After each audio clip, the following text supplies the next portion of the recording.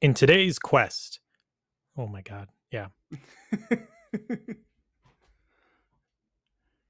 In today's quest, imagine taking the throne at 13 years of age. That's bad luck enough. But when you're already sick and with potential threats to your rulership around every corner, what do you do? The answer is simple: survive.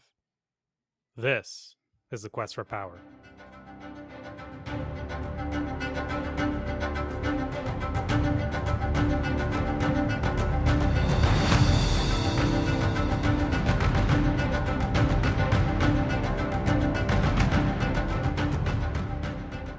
Welcome back, my friends, to the Quest for Power, where we are ranking and reviewing all of the European monarchs from the early Middle Ages to World War I.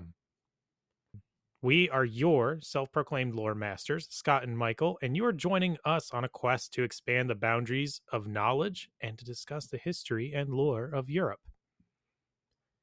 Now, today we are going to be diving into the life and the reign of Theudebald. And if you are looking for some adventure and want to join the Lore Masters Guild, you can do so at patreon.com/questforpower. There, we have side quest episodes to discover people, places, factions, things hidden in European lore dungeons, and you get a shout out welcoming you to the crowd or the guild. So, Scott, what have you been up to lately? We had a wild D&D session. That I remember. The short answer is that I managed to derail my own campaign. So there's always that. It's always fun. Very impressive. But it's what happens when you put. It's what happens when you put, like, I don't want to say MacGuffin because it's technically not a MacGuffin, but when you put a really powerful artifact in front of the party, and then half the party is like good, half the party's evil. You kind of have the age old adage of you probably shouldn't have half your party be good or half your party be evil for this reason.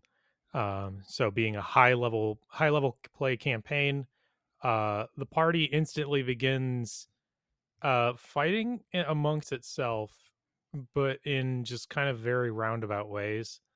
So Yeah, everyone played very civilly. it So was like as far as campaign collapses go, this is about as good as you're going to get.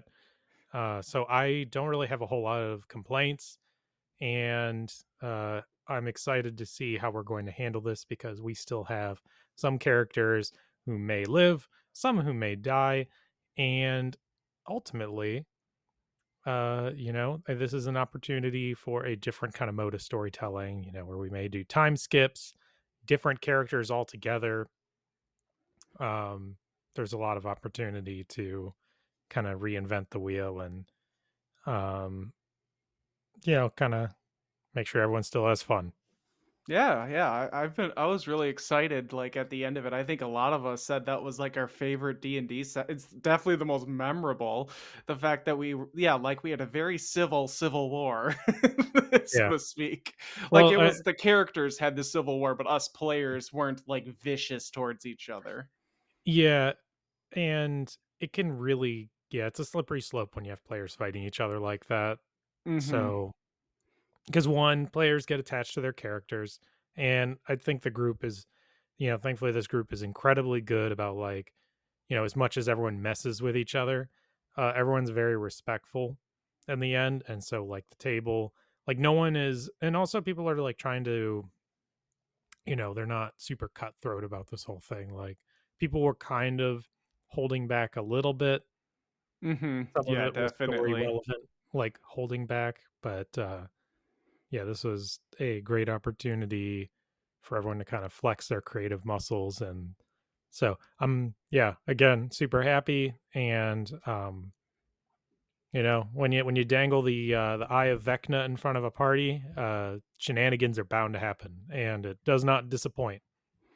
No, especially when you had a Lovecraftian creature lined up for us and in the middle of a dungeon. I don't think I've ever heard of a campaign devolve into a civil war in the middle of a dungeon. But here we are. Yeah. Well, probably not the well-written ones anyways. Yeah, no, typically not. But well, before we get going on our quest and jump into sources, we want to tell you about So You Think You Could Rule Persia. There's civil wars in Persia. You better believe that.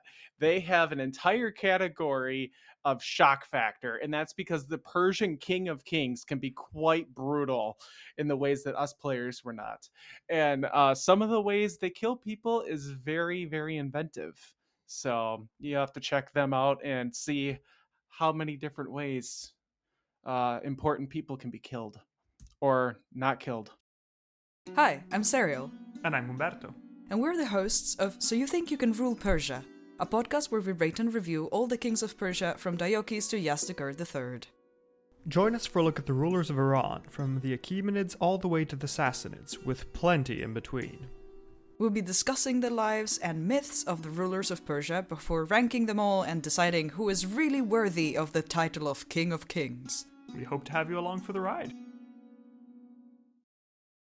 Let's get into the sources. So today we have Gregory of Tours. He is actually alive during Theudebald's reign.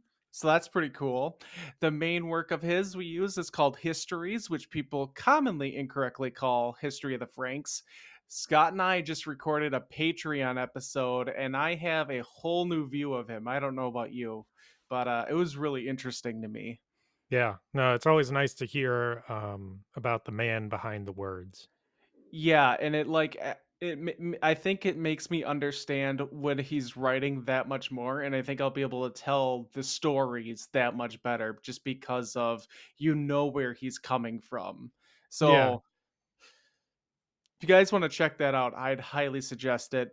He's a pretty important individual, definitely very, very influential in the way we view the time, at least the history of the Merovingians, especially around this time. Yeah, absolutely. So, speaking of which, huge thank you to Bree on the Pontifex podcast for helping me understand the saints' relics, because Gregory is a saint and he loves saints and their cults and how they worked within the medieval world. Greg is a huge fanboy of Saint Martin of Tours. That may sound familiar because that is where Clotilda went to pray and caused a storm to stop her sons and Theudebert from fighting, if you remember.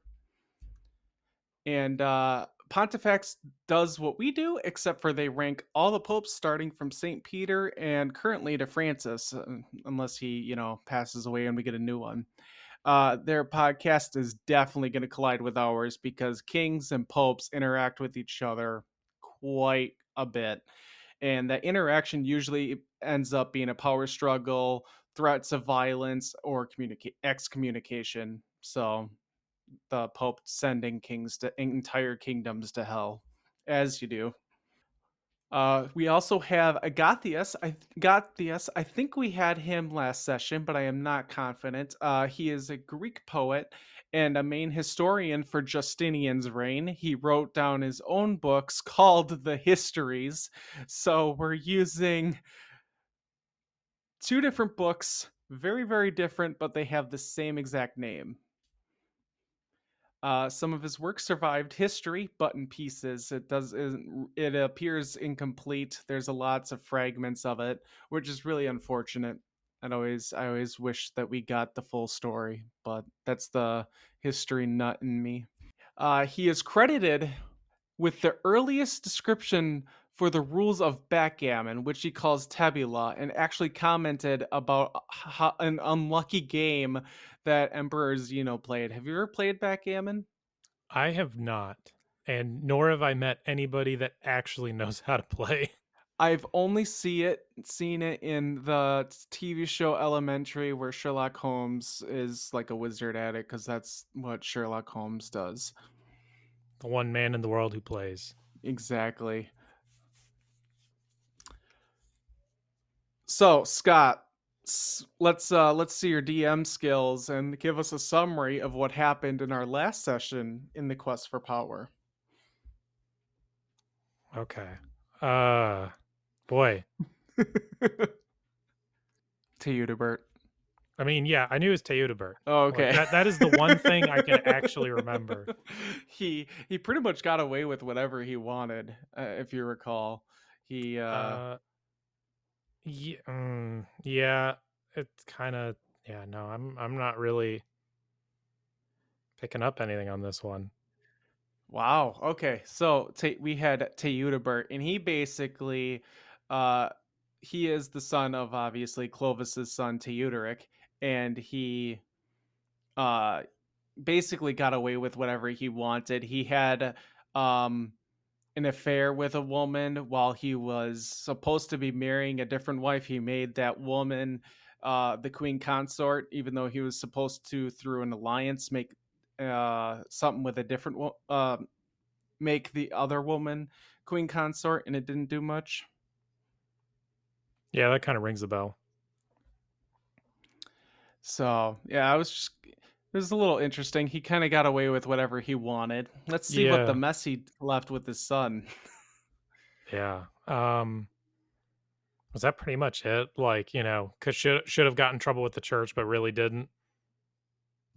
Yeah, it was a whole bunch of things. So like he the big thing is he basically gave Justinian the middle finger by making his own coinage, and he like lied to the Ostrogoths and the Romans, who were in the middle of their own little war that we covered in great detail on our Gothic episodes, and basically just used them to his own advantage. And yeah, got away with anything he wanted to do with the church, with Rome. He got away with whatever he wanted, with just norms of, like, the Lombards didn't come attacking him after he really like disrespected their princess. Now that we've kind of had that weird little previously on Quest for Power, let's get on to the main quest. So we begin our session in Austrasia, France, around the year 535, when Deutria, that particular queen we're just talking about, queen consort of Austrasia, is giving birth to a baby boy who is named Theudebald. He is presented to his father, Theudebert, and the king rejoices that an heir has been born. It will not pass on to one of his brothers instead. Wait. Oh, yeah. Or you're saying that Theudebert is happy that it will go to his son rather than. His brothers, because I'm sure if he were to die, like, his brothers would just take the land as they've been known to do. Mm, yeah, makes sense. I mean, yeah. So Theudebald probably had the standard child of any of these Merovingian royals, which was probably classes on how to murder your siblings and backstab your allies to gain more power, and utilize the church to also gain more power. I'm guessing that's what the lessons learned were. Probably some sword fighting or axe fighting, whatever weapons they used. All of the above. Exactly. He most likely learned how to, ride horseback. Franks used them quite a bit and trained for battle with horses. I doubt he did any reading or writing. I'm pretty sure he was just taught how to kill people. I mean, it's the most important skill you need to know in this line of work. It definitely is when you need to be a warrior king in this time. Oh, and since we're in the era of the church is all powerful, I'm sure he got a very healthy dose of divine retribution if you piss off God. So don't piss him off or the church off. I'm That's sure a that, that's good advice. yeah, it is pretty solid advice, especially with some of other kings who don't do that, and the church takes them down. Canceled. Yeah, just like the Ostrogoths when we did them, they were canceled pretty much because they didn't conform with the dominant church of the day. At age 13, he seemed to already not be in the greatest of health. I'm guessing this is just standard living in antiquity, late antiquity, disease, virus, some chronic illness. We don't really know. Many kings have had this happen. Alfred the Great. one of the best kings of England had it, and so he managed to create most of England. So let's see what he can do despite being sick. All right.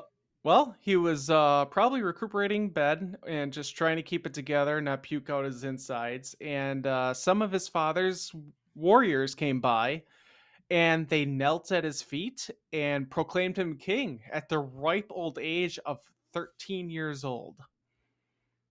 All right. Big shoes to fill.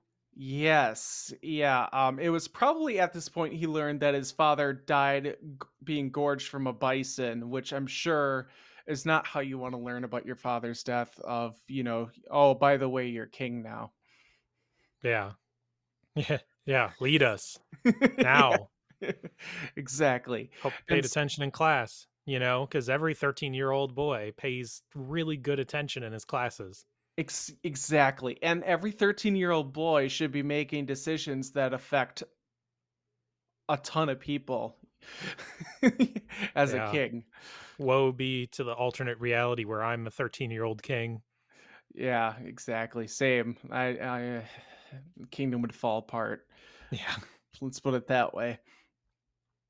And with that, we arrive to the castle gates and we pay our late respects to King Theudebald. From there, we'll enter the throne room and kneel before Theudebald of House Merovingian, the first of his name, the Unwell, King of Austrasia.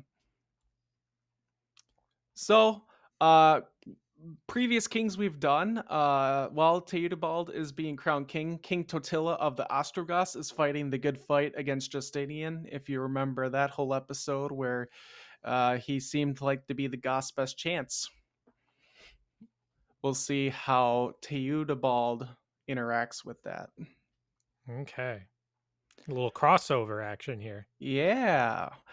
Theudebald doesn't seem to be challenged at all upon becoming king, which is very wild. For being a 13-year-old in this day and age, I am shocked that no one tried to usurp him. No, the nobility seemed to have been so loyal to his father and his father's memory that no one messed with him.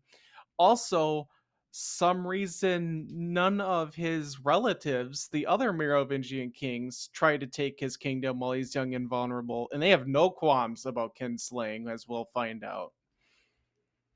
Yeah. Well, I guess that's the true legacy left behind by his dad. Yeah, his dad must have been pretty powerful and made a quite an impression. Yeah. Or can't think if there's like some really like politically conniving way to like take advantage, but like either that or you can maybe influence the king a little bit. He's Yeah, 13. He's yeah, I'm impressionable. I'm sure it's like that they try and influence the king. The advisors probably just step in and run day-to-day life of the kingdom as they probably did under Teudebert. Yeah, Well, as it he turns was out, probably not that much changed, at least not y- yet.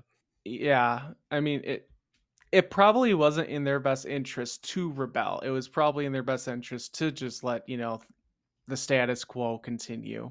It's kind of like yeah, when you like have a big like election, some like president changes, whole US Congress just like turns upside down and you're like you wake up the next day and you're like, "Wow, this is like the same exact place as it was Y- yesterday." Yeah, wow, instead of red, it's blue decorations and that's Yeah. it. Yeah. Or instead Yeah. of blue, there's Yeah. red decorations and that is the only change that we've seen. Donkeys and elephants. Exactly. So, well, I mean, he'll change stuff eventually, maybe. Hopefully.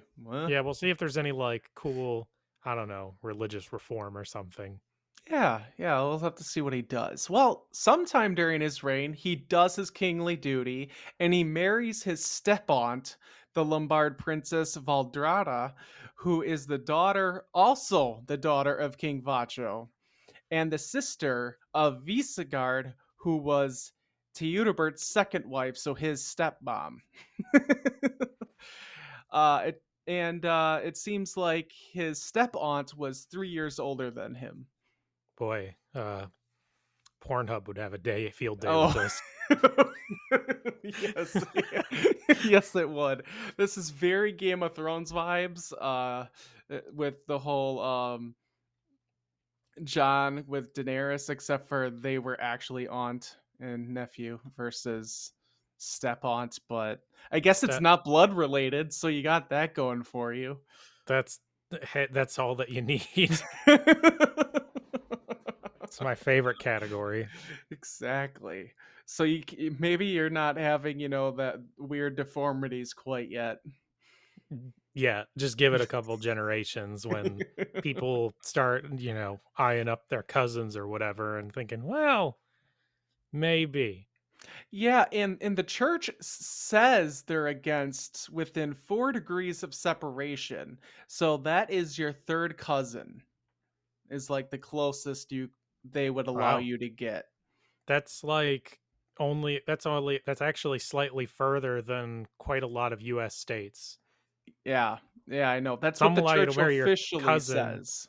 Some of them, I think, like most states let you marry like up to your like second cousin or something. Like, In Wisconsin, when I was filling out marriage paperwork, you can marry your cousin as long as one of you is sterile and over a certain age. I forgot the age. But I all had to right. say that we weren't cousins and we had to to get Is married. that is that is that's not a lie, is it? No, Please it's not a tell. lie. I'm kidding. It's ridiculous. It's right on the paperwork. Yeah. Well, it is a law, so it's like how are you going to verify that, right? Like unless Exactly. you unless you make people acknowledge it somehow. Well, under the penalty of perjury, I'm sure is what they say if you lie about it and you get caught.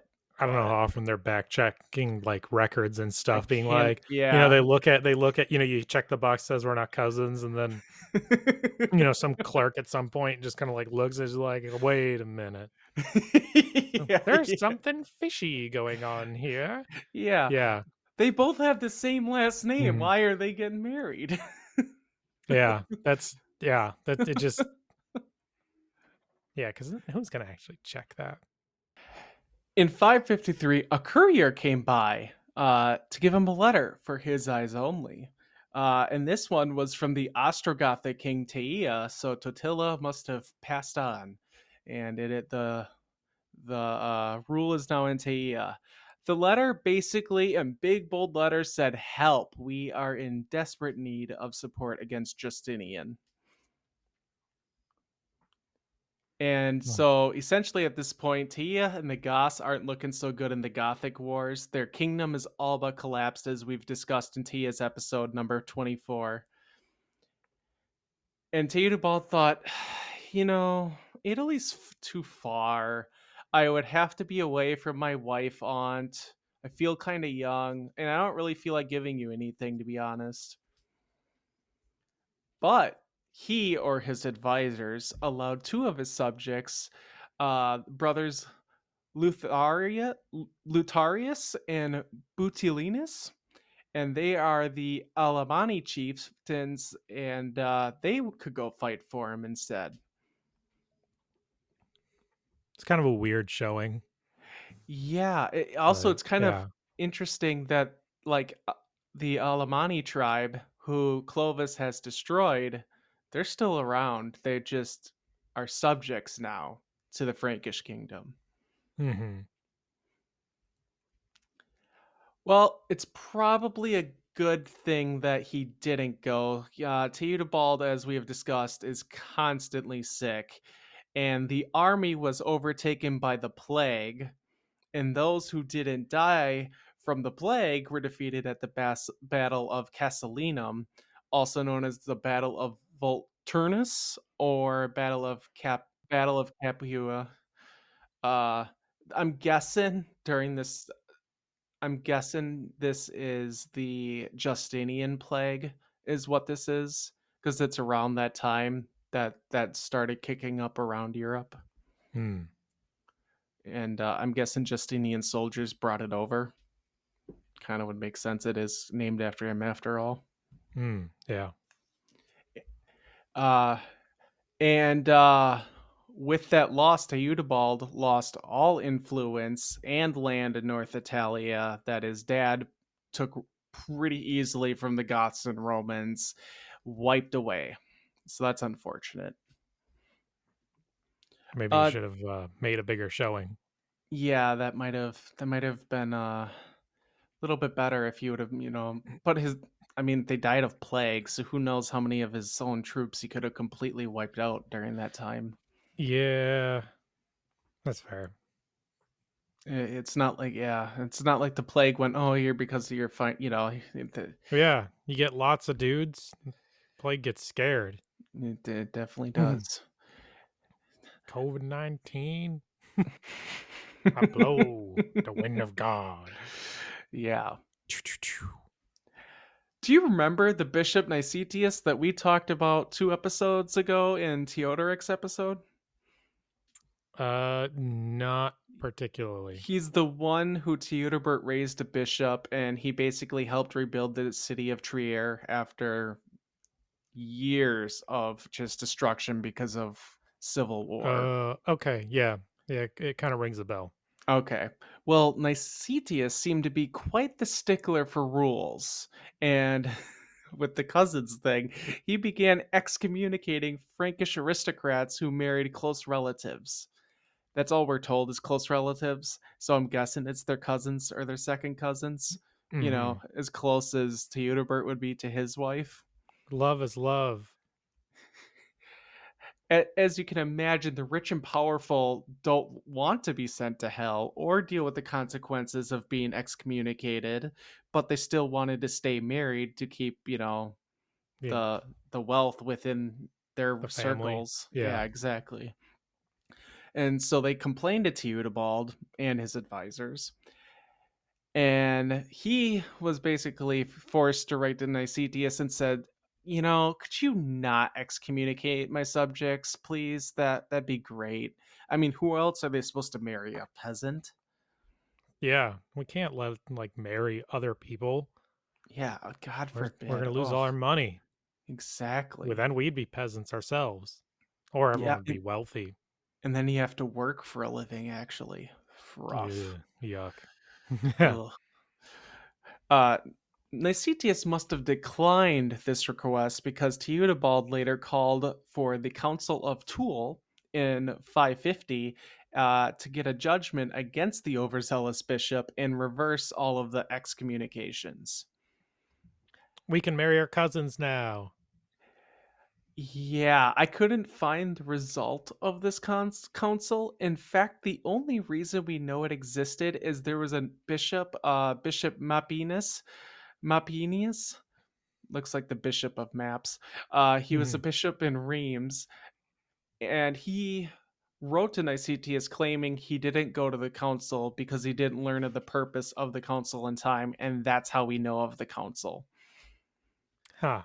So based on that, I'm guessing there was a judgment against Nicetius because I'm pretty sure that was Nicetius complaining to him, Yeah. probably wrote Just to him saying, and goes, hey, "Bro, why didn't you show up?" yeah, this was the big meeting. He's like, didn't get the memo. Yeah, I love how the bishop, though, in his wording, he said, I didn't, he didn't bother to attend, even though it's mandated by the king that he attend, but claims he would have had he known the reason for the council. I mean, that's pretty relatable. Haven't you ever had like a work meeting that like you're technically supposed to go, but you're also like, I could be doing other things? Um, Because I have those moments every once in a while. I have those moments, but I don't think I've ever missed one of those meetings, unfortunately. You're just like, oh no, I have another meeting to run to. Yeah, that'd be nice. I don't think I've ever had that, but I also like, work remotely, so you can kind of work while those meetings go on if you want. Not Yeah. saying I do. Yeah, yeah, big disclaimer there, but I do know of plenty of people.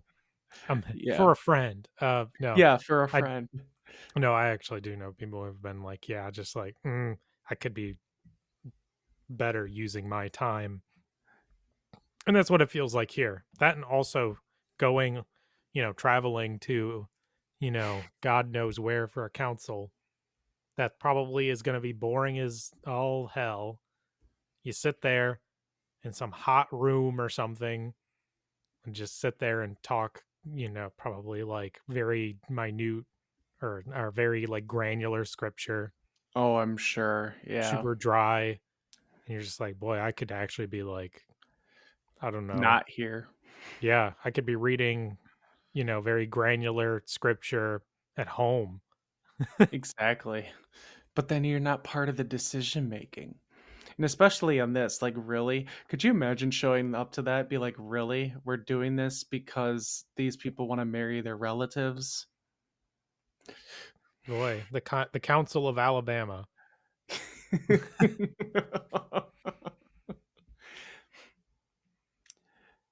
Well, and 555, at the ripe old age of 20 years old, his chronic illness caught up with him, and he died childless, ending the line of Theuderic. Impressive. Really, Yeah, really did a bang up job. he really, really did. So his kingdom passed to his grand uncle Clotaire the First, along with his wife, apparently. At least until the church got involved, because the church, oh, they always ruin all the fun. Yeah. According to Gregory of Tours, in the classic Merovingian way, in the classic Clotaire way, as we'll learn during his reign. I keep reading about this guy. I am excited for him. But, quote, he began to have intercourse with Visigarda, the widow king of Theudebald, before the bishops complained, and he handed her over to Garivald, Duke of Bavaria. I have to Oh, say, like, that's so tropey. Like, I take your kingdom and your girl after you die of sickness. yeah. And I'm your uncle, grand uncle.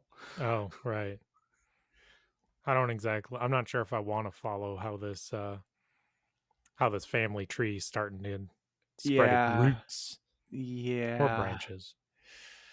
I mean, who else? They need to find, they have to have family members to kill. So, the only way to do that is by creating more family members. You can create family outside of your family. I mean, yeah, but that's no It's less fun. it's less family per person. Yeah.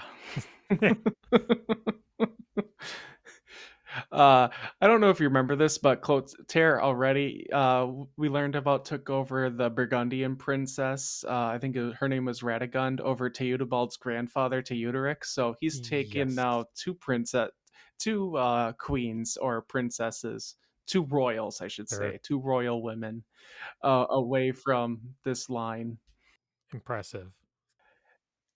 Yeah, so I'm guessing there's no mention of a marriage or an annulment, so that means they were having an affair. No idea if it was consensual or not, and she was probably 23 at the time this was going on. Hmm. So, Well, there's the whole like concubine thing too, right?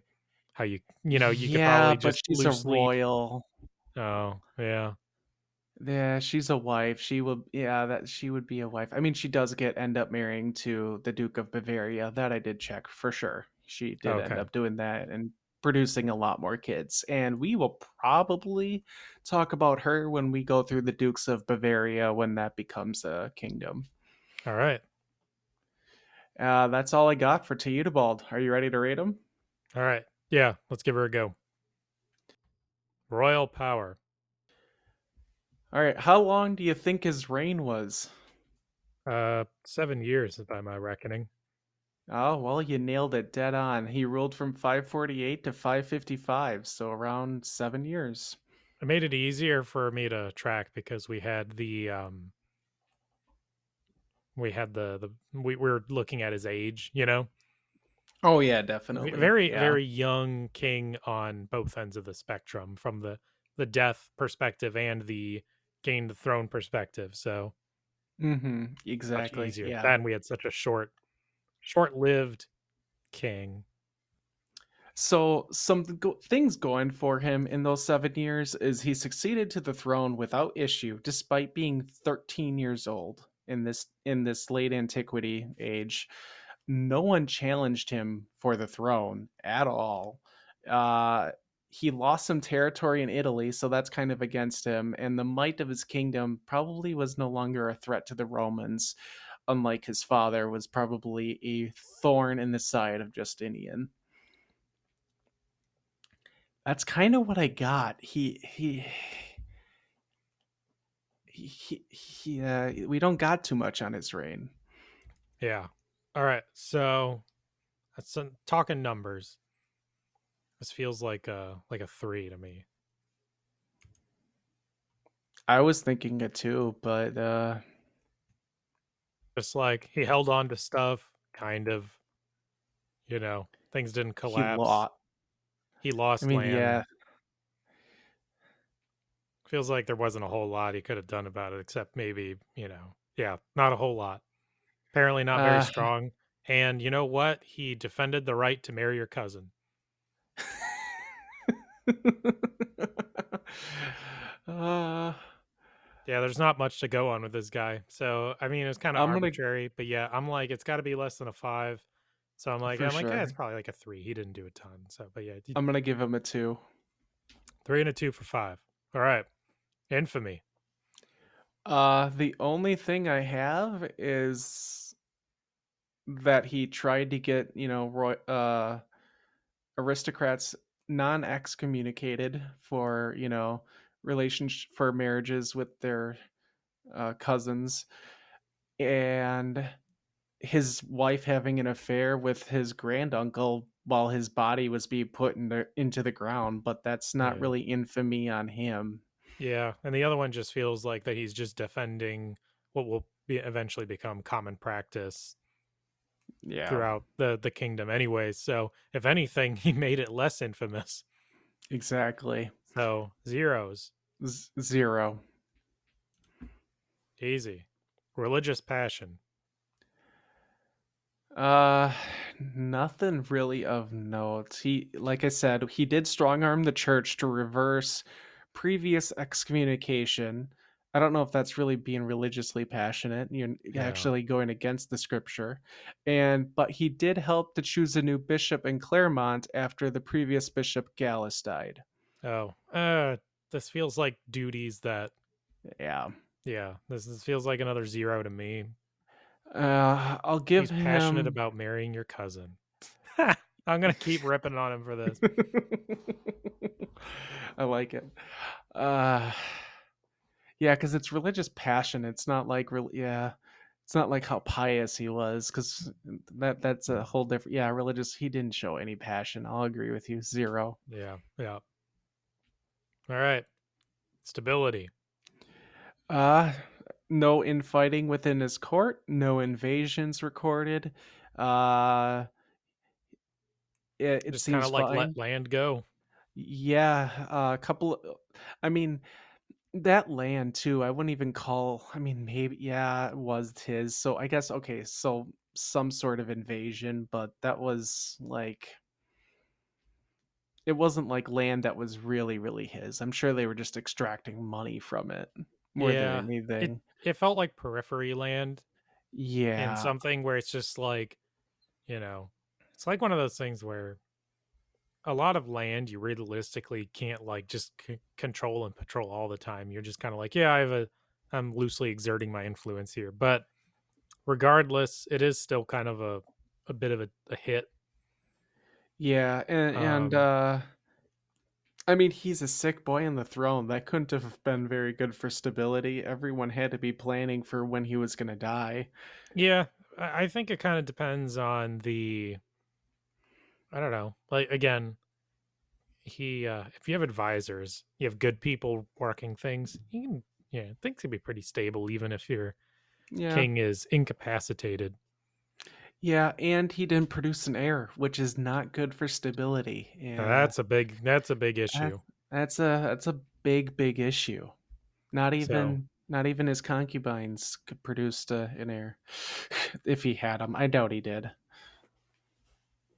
all right. So, out of 5, I'm willing to give it 2. Yeah, I'll match that. All right, look at that. I already penned you down for a 2. So, oh, 2 and a 2 for 4. Royal demise. He died from an illness that he had his whole life. That he was No one saw constantly. it coming. Yeah, no one ever saw that coming. 0. I'll give him 1. It's something. It's not old age. Oh, I thought you were gonna say because he was kind of like betrayed a little bit post mortem. Oh, I mean, I stole oh. your wife, stole your kingdom. There's a little bit of drama to it. I'm Oh willing to yeah, splurge on a definitely. 1 for circumstantial. I like it. Truly, the death of the man is not when his heart stops beating, but when all that has been taken from him. Oh, there you go. We're Wise getting words. poetic today. Yeah, I love it. Wise words. We'll have to have quotes. Yeah. I don't know where I ripped that out of, but here we That's are. pretty solid stuff right there. Oh, 1 and 1 for 2. All right. Legacy. Okay, so for dynasty wise, as we've discussed, no children. His wife has an affair with his granduncle before becoming Duchess of Bavaria. And she ends up having many children with her new husband, but that's not really. I'm not giving him points for her successes. His line completely collapses, and his kingdom is handed over to his granduncle Clotaire. So it's gone. Yeah. Doesn't really sound like he's got anything to work with. I don't think he left anything behind. I mean, he chose like a new bishop and he fought against excommunication, but that's it. All right. I have to go with 0. Same here. I like it when the math is easy. All right. I'm assuming that y'all are ready for the total, the I'm grand total. very anxious. It's got to be big numbers. On the bright side, he broke double digits. Oh, there we go. That's solid. I was a little So worried for there. a 6 and a 5 for 11. Oof. Just barely. Yeah, not exactly the most impressive showing we've had. I would have But to say he is definitely our lowest Merovingian. well, it's nice to know that this is our baseline here. Yeah, here we go. So, but that doesn't mean anything. He may still have the epicness to be crowned High King. Or is he kind of bland and we just want to sack him and he can go be a minor lord somewhere? Or is he so abysmal that we burn his sickly body at the stake? Wow. I gotta stop the disease from spreading. Um it's kind of tough. It's not like he really did anything horribly. Just Yeah. like not great. Yeah, I he wasn't abysmal. It wasn't like someone that I would torch literally. I'm thinking just sack him and get a new king in the kingdom. Yeah. Off to the halls of the minor lord with you. And can, you know, and can bring your sickness over there. Yeah, there you go. You got anything else on him other than your constant ripping on him for defending the right to marry for love, Scott? That's right. For love. That's what it is. Yeah, Not for political expediency. not at all. Um yeah, I mean, just kind of a tragic individual. Mhm. Things just kind of set up. You know, family was nice and civil. Just kind of a lame duck, you know? Yeah, the fact that he had to take over at age 13 really kind of set him up for failure. Uh in my Yeah, opinion, like his yeah. dad should have stayed alive longer. Well, I'm sure a lot of people would like to say that. I know. I know. So, But yeah, that's all we got. Yeah.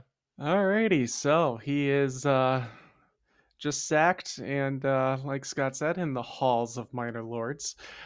Before we go, we want to give a huge thank you to Alexander Standard for cross promoting us on their episode number 13. That's kind of funny that he took over the throne and we were talking about their episode 13 and taking us the One-Eyed part 1. If you need any reason to listen to that episode, the story of how he got the one eye is fantastic. Well, I mean, I assume he already started with 2 eyes. He did start with 2 eyes.